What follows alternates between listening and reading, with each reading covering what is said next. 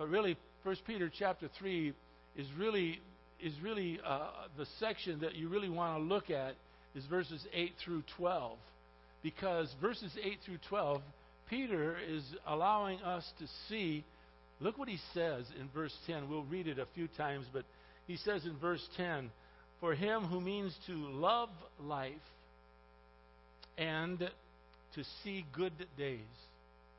I don't think there's any of us that don't want to love life and see good days. And Peter has given us a formula for how to do that, how to handle situations that come within your life and my life, and how to deal with these things so that we can collectively love life and see good days. Now, I want you to remember what Peter is doing here.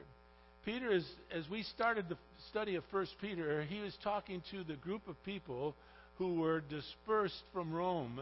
The Christians were cast out of Rome at that time, and they were scattered all over the area, and they were persecuted. They were persecuted beyond measure.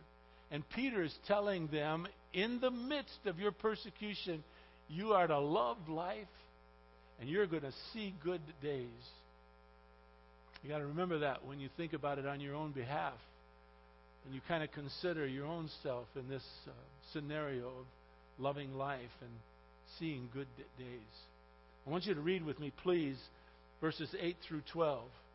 If you remember, I'm going to do something I don't normally do with verse 8, because we're not going to go over verse 8. We went over verse 8 2 weeks ago, and we kind of studied that part. But remember, Peter began by saying, to sum up. In other words, he took all the things that were said in chapters 2 and the first half of chapter 3, and he kind of wrapped it all up, and he says, to sum it up, he said, look, verse 8, let all. It's not a call to just a few of us. It's not a call to just a couple of people. It is a call to every single person who wants to know and love the Lord Jesus Christ with all of their heart. And so he says, to sum it up, read verse 8 now, I'll read it. Let all be harmonious, sympathetic, brotherly, kind-hearted, and humble in spirit.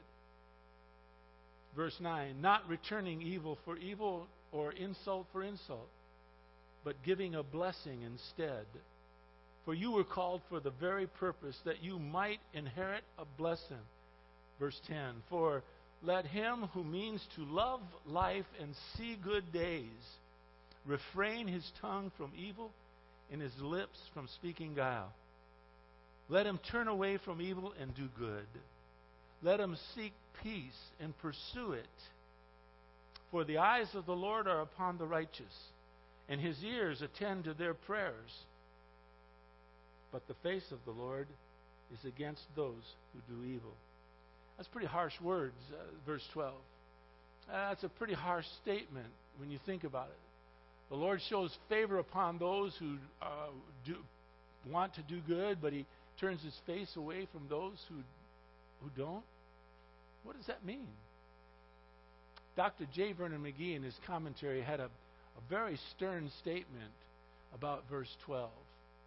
And it is mentioned in Psalms 34. Now, I want you to know, verses 8 through 12 is connected to and has much to do with Psalms 34.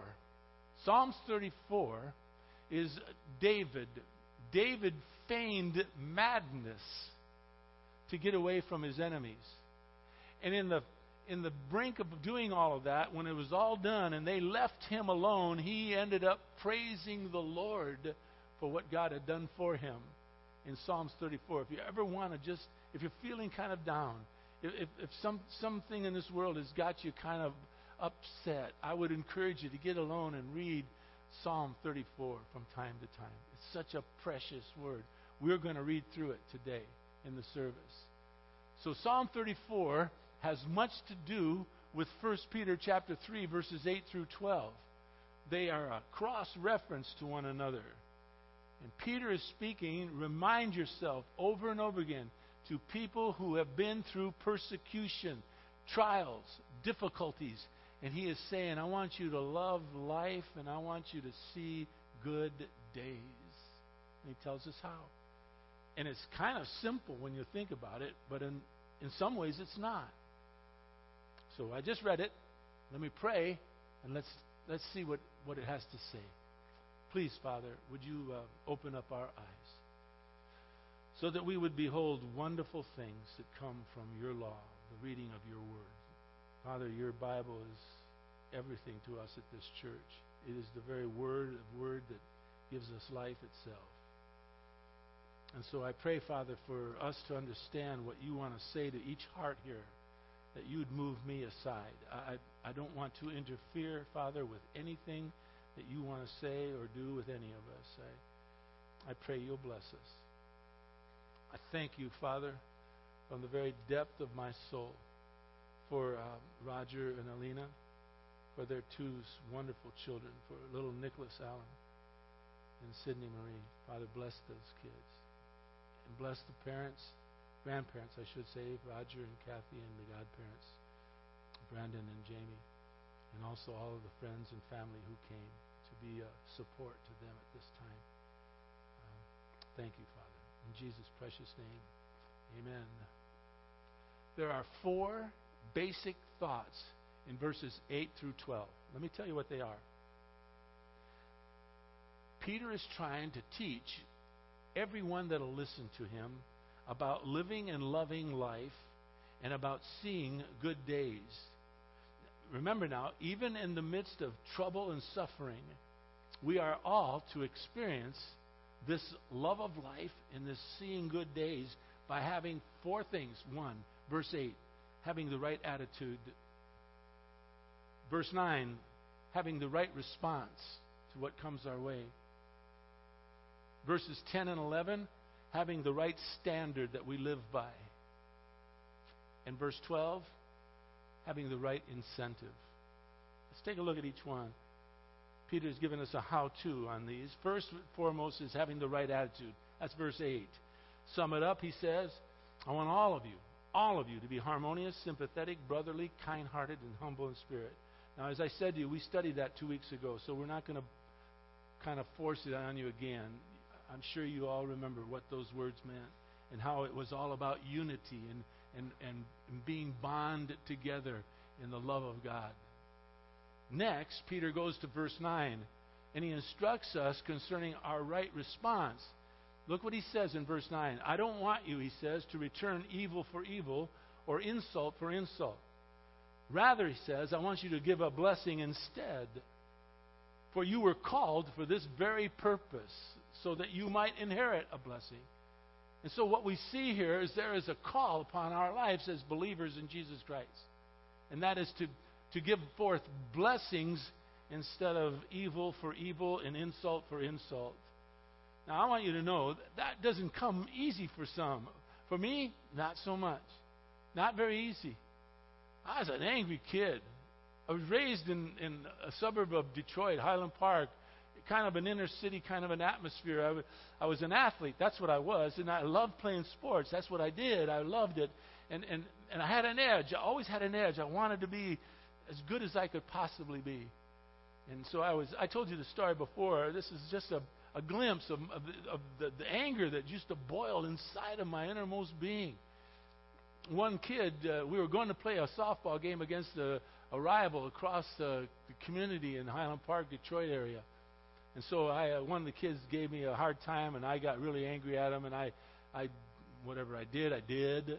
And the coach saw me do it and says, John Murhouse, you're not going on this trip. And I said, oh, I'm your best player. I'm going. No, you're not going. Now, I'm just a kid. I'm just a grade school kid. He said, you're not going. And the guy that I teased laughed at me. You guys know what I did. As soon as that bus left, right in front of the YMCA, I broke a Coke bottle and I cut up the tires. I knew where his bike was, and I cut up the tires on his bike. I was really angry. And also stupid. Yeah, that's another thing. I was stupid, too. And that hasn't left me either. Because everybody saw me do it. And the leaders of the Y called my father, which was not very, that wasn't cool, because my dad, boy, he didn't like me not doing right. And then they called the police. And so I had to go down. My father had to take me to the police department. And my dad had me tell the policeman, he said, tell him, son, what you did. I said, oh, Dad, he says, you tell him what you did. So I told him the whole story, and my dad said, I'm going to make him work, that he'll pay for new tires. He'll buy that boy new tires for his bike. In the meantime, if it takes him a while, he can use his bike, and my son can walk. That boy will have a bike. The police officer says, well, it looks like your son's in good hands. And my dad says, you mean you don't want to put him in jail? Which I looked at my father like, oh, are you kidding? And the officer said, no, I think he'll be fine with you. I had that anger in me all the way through. It was an edge that I had when I played sports. I played with it. I could tell you many more stories, not very pleasant, but more stories that I did. And so when Peter instructs us to not return evil for evil, verse 9 again, and not return insult for insult, but rather give out a blessing instead, that now as a believer in Jesus Christ, I have been, you have been, we have been called for that very purpose, to give out blessings instead of curses or evil or insults, so that we might inherit a blessing. The godly approach to life, loving it, and having good days before us, incorporates not only the right attitude of being harmonious, sympathetic, brotherly, kind-hearted, humble in spirit, but also not to return evil for evil or insult for insult. By the way, when it says do not return, that do not return in the Greek language, the words are MEAPODIDONTES. It is a strong command. It's not a suggestion. It is a strong command saying stop returning any evil or any insult right away. It's a command that says you are to take care of this immediately. If it's a pattern in your life, then you ought to stop it immediately. Let me tell you why. I bet you know why. I'm going to stop for a moment. I'm going to let you think. Why should you not hand out evil for evil or insult for insult? You don't have to answer because you might be wrong, and I don't want to embarrass anybody. Just think about it. Why? Who's your advocate? God Almighty. Listen to what the Bible says about that. Old Testament as well as New reminds us that God is the one who is in control. In Leviticus, I bet it's been a long time since you've read the book of Leviticus. The 19th chapter, the 18th verse says this, you shall not take vengeance nor bear any grudge against the sons of your people, but you shall love your neighbor as yourself. I am the Lord, the Bible says. Leviticus 19:18. Another Old Testament. We could have chosen a number of places in the Bible. In the book of Proverbs, we see that the Lord will protect us. In Proverbs 20:22 it says, do not say you will repay evil for evil, but wait on the Lord. He will save you. There's no need for you to take out vengeance. There's no need for you and me to try to avenge someone for hurting us. God will protect and save us. New Testament, Paul, in Romans chapter 12, verse 19, says, never, Paul writes, never take your own revenge, beloved. Leave room for the wrath of God, for it is written, vengeance is mine, I will repay, saith the Lord. And so the reason you and I must not retaliate is because we should leave room for God to do what God wants to do in the life of that person. And only God knows what's best for them, not us. We're to give out blessings instead. By the way, in verse 9, two words, evil and insult in the Greek, K-A-K-O-S, evil in the Greek, L-O-I-D-O-R-I-A for insults in the Greek in verse 9. It is speaking and doing evil against someone. These words are found rooted in the one word, revile. Don't revile anyone. You see, that should not be a part of our lives, to do evil or to give insults or to revile anyone, because we are to grow in the trust and the obedience of our Lord and Savior Jesus Christ. Now, look across the page. You're in 1 Peter chapter 3. Look at 1 Peter chapter 2. Do you remember what our Lord did? Look at chapter 2 and look at verse 23. Jesus taught very clearly, even in the midst of his trial and his crucifixion. It said, while being reviled, verse 23 of chapter 2, while being reviled, Jesus did not revile in return while suffering. What did he do? He uttered no threats, but kept entrusting himself to him, meaning God the Father, who will judge righteously. So you don't know, and I don't know, we don't know how and what God's going to do in the life of the person that's casting evil against us or insults. We'll let him to do with them as he so wishes. We're simply to pour out blessings instead. Paul, my hero, teaches in 1 Corinthians chapter 4, verse 12. He says this. I think it's really succinct. It really gets right to the point. Paul says, when you are reviled, bless. And when you are persecuted, endure. That's Paul's advice. I told you it's not easy. It's easy to read. It's easy to comprehend. But how do you live that out? It's to be conformed into the image of our Lord. It's to understand what's written in here so that you and I, the more and more we get to know and understand who Jesus Christ is in our lives, the more and more we become conformed into his image. The more and more we'll start to act like him instead of not acting like him. That's why I suggest go sit next to Joe if you ever want to get blessed. Sit next to somebody who knows and loves the Lord. Do that. So Peter teaches in verse 9, don't return evil for evil. Don't return insult for insult. Give a blessing instead. You've been called for that reason, that purpose. So we learn in verses 8 and 9, we are to have the right attitude, and we are also to have the right response. That's followed by verses 10 and 11. What's our right standard? What's our standard? It says in verse 10, the one who desires life. Remember, it says to love life and to see good days. The one who desires life, to love and to see good days, must keep his tongue from evil and his lips from speaking deceit. Verse 11, a person must turn away from evil and do good. A person must seek peace and pursue it. By the way, pursuing it and seeking is a common theme in this whole idea of becoming conformed into the image of God, so that we don't cast evil for evil and insult to insult, but rather bless. We are to turn away from it. We're to do good instead. We're to seek after peace and pursue it with all of our hearts. It's a lesson that Peter gives. My guess is that every single one of us, you and me alike, all of us want to love life. All of us want to see good days.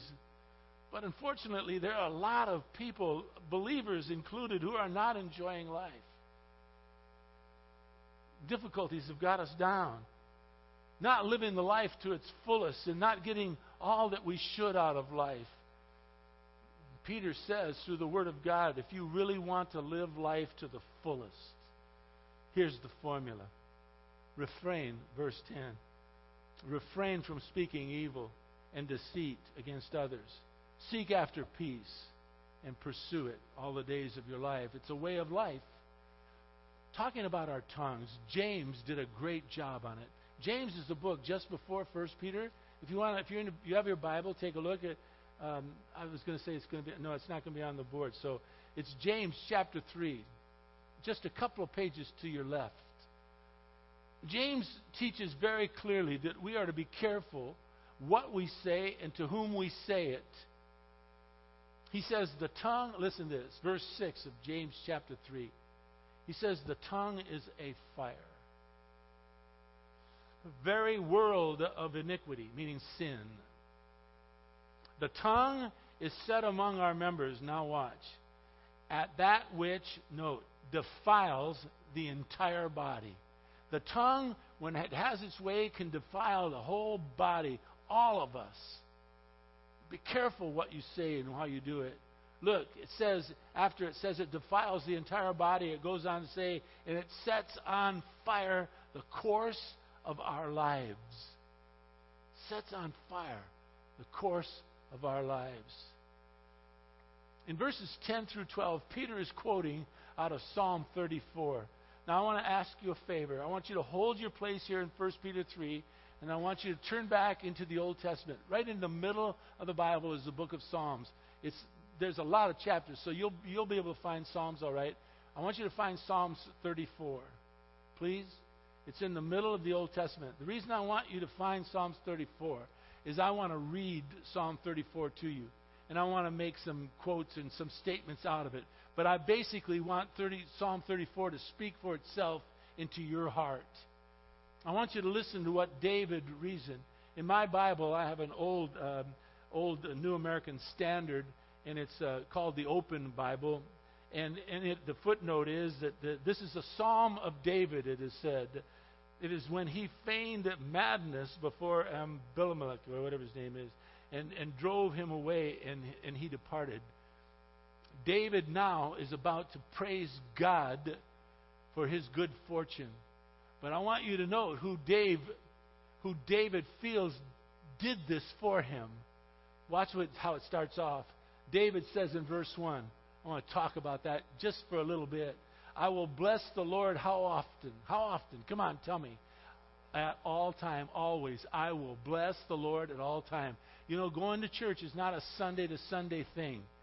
Loving the Lord and living for the Lord is a daily basis in your life. It is an ongoing adventure. And David says, I am going to bless the Lord all the time. Note what else he says. His praise shall continually be in my mouth.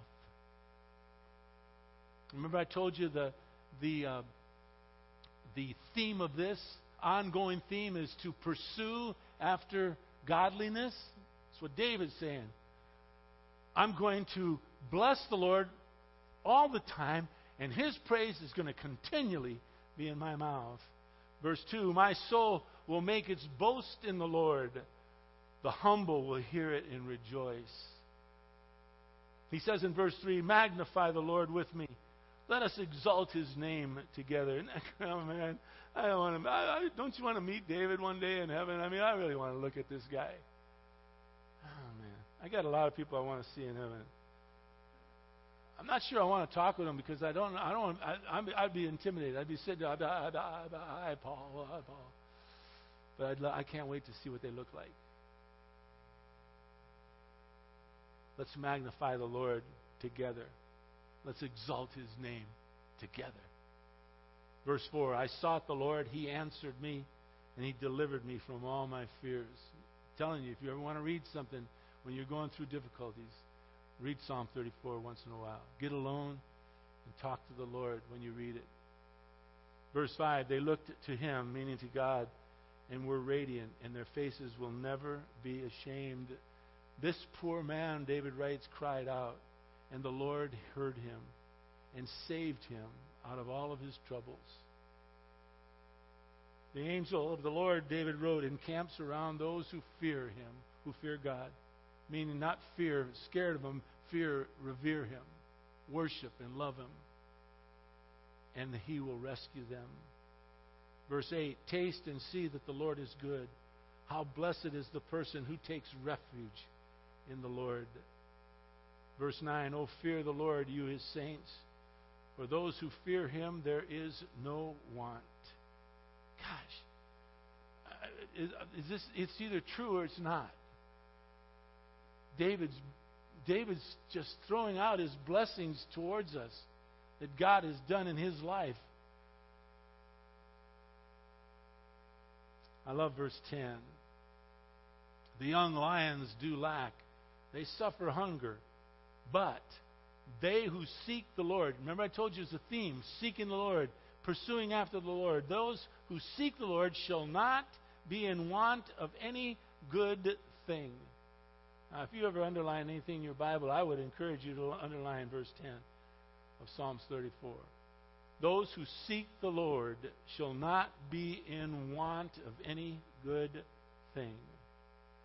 Now you got to learn about what is good and what is not good as far as the Bible is concerned. A lot of times what you think is good, the Bible doesn't say is necessarily that good. When it talks about good things, it talks about the good things of our Lord. Verse 11, come you children, listen to me. I will teach you the fear of the Lord. That's the respect, the love, the honor of God. Now, verses 12 and 13 here in Psalm 34 are taken out of 1 Peter chapter 3, verse 10.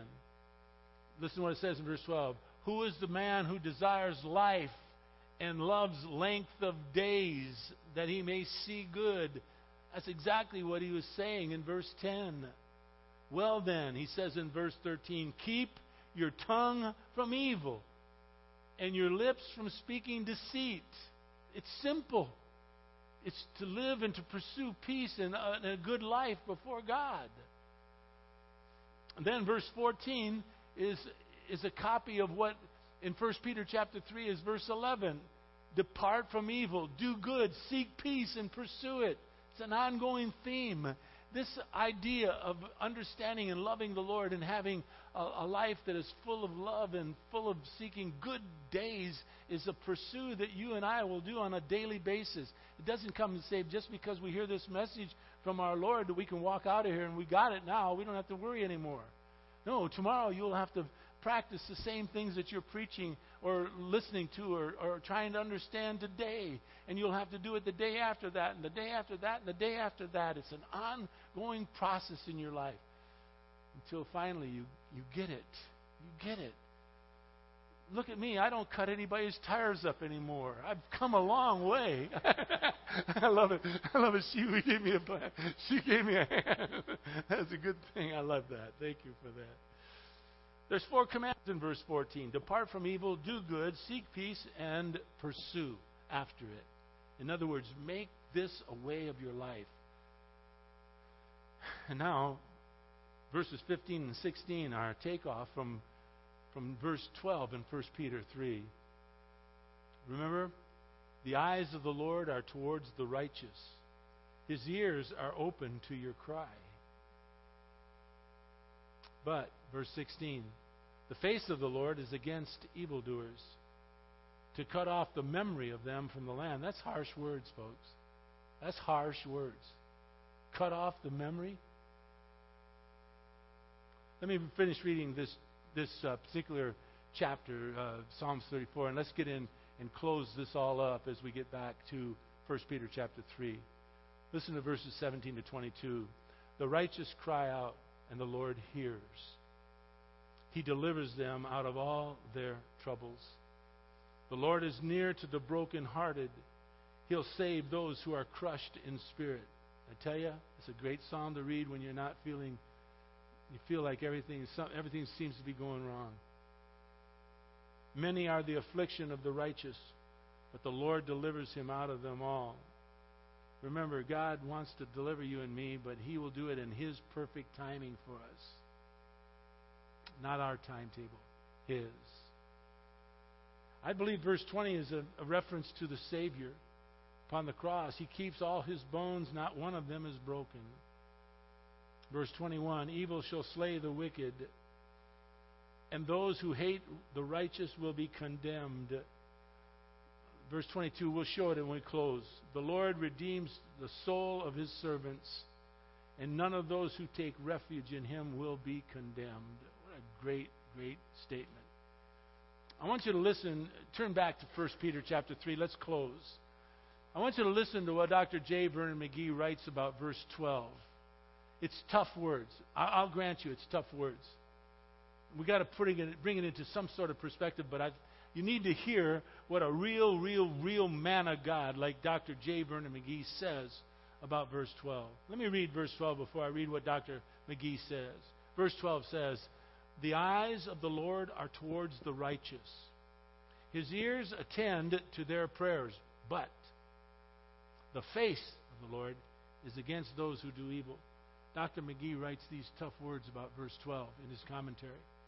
He says, many people today have the idea that an old reprobate, in other words, someone who's just care less about God or church or anything like that. Many people today, he says, have the idea that no reprobate can live any kind of life and then come to God in prayer when they are in trouble and expect God to hear and answer them. And then he uses, as the movies and the books, novels tell it, the old reprobate comes home, finds his little girl sick and in the hospital. So he gets down on his knees and calls upon God to raise her up.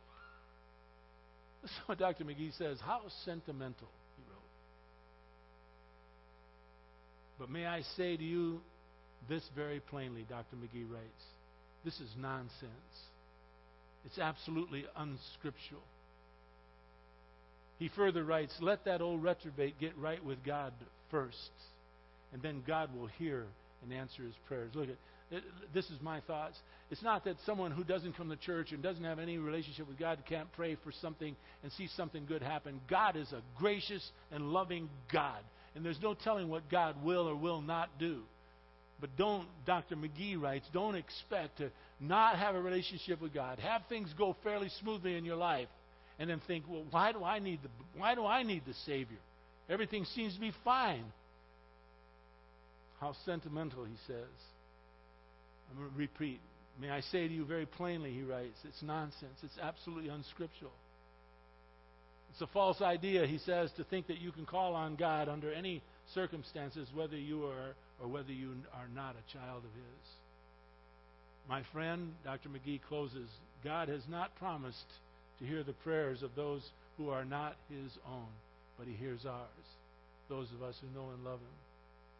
That's tough words, I think. It's what David wrote in the 34th Psalm. The eyes of the Lord are toward the righteous. His ears are open to their cry. But the face of the Lord is against evildoers. He'll cut off the memory of them from the earth. Look, if you're here this morning and you've never trusted Jesus Christ as your Lord and Savior, listen to these words. Don't judge God. Listen to him. He's calling out for you to come, to know, and to trust in him. It's a fallacy to believe that God hears the cry of anyone without the first cry of salvation. Come to Christ. Let me tell you something to close this off. Verses 8 through 12, the primary issue is not the judgment of an unsaved person. That is a throw-in from verse 12. No, the reason for verses 8 through 12 is to show God's gracious care for his own people. How much he loves you and me. You and me who have trusted in him. Can you put on the board again Psalms 34:22? I like that. The Lord redeems the soul of his servants, and none of those who take refuge in him will be condemned. You and I are to live like children of his. We're to love life. We're to see good days. And the way we do it is by having the right attitude, by having the right response to those that come against us with evil or insults, to have a right standard, to really know and to love the Lord, and have the correct incentive. Why are you alive? What are you living for right now? It's a great place in Scripture to me. It's very kind of vanilla-ish. It's not one of those hardcore type of messages, but it's a great place to understand. There'll be people up here that want to pray with you after the service is over if you want prayer for anything. If you want to know more about how do I come to Christ, what does that mean? We'd like to pray for you about that. If there's someone in your family who's not well or you're not feeling well, we'd love to pray for that, or a job or whatever it is. These people that will come up here and stand in the front of the church on this side of the church will love to pray with you if you would like to have any prayer done. Now let's close in prayer. 5 minutes early. Not bad, huh? I don't know. That was stupid of me to say. Father, please forgive me. That's really stupid. I pray that you will bless us as we go from here. What a beautiful sunny day you've given us. Southern California, Father, it's quite a place. I pray your blessings upon the family that we've just dedicated the children to, Father, for Nicholas and Sydney. Father, those two beautiful, beautiful children. Father, may we all have an impact in their life if you so desire. Lord, thank you for their mom and dad, for the grandparents, and for the godparents, and for the family and friends. For the rest of us here at this church, Father, thank you. Thank you for the privilege of being able to worship you like this on a Sunday morning. We ask that you'll bless us all, Father. In Jesus' precious name, amen. May I tell you before you leave, I love you with all my heart.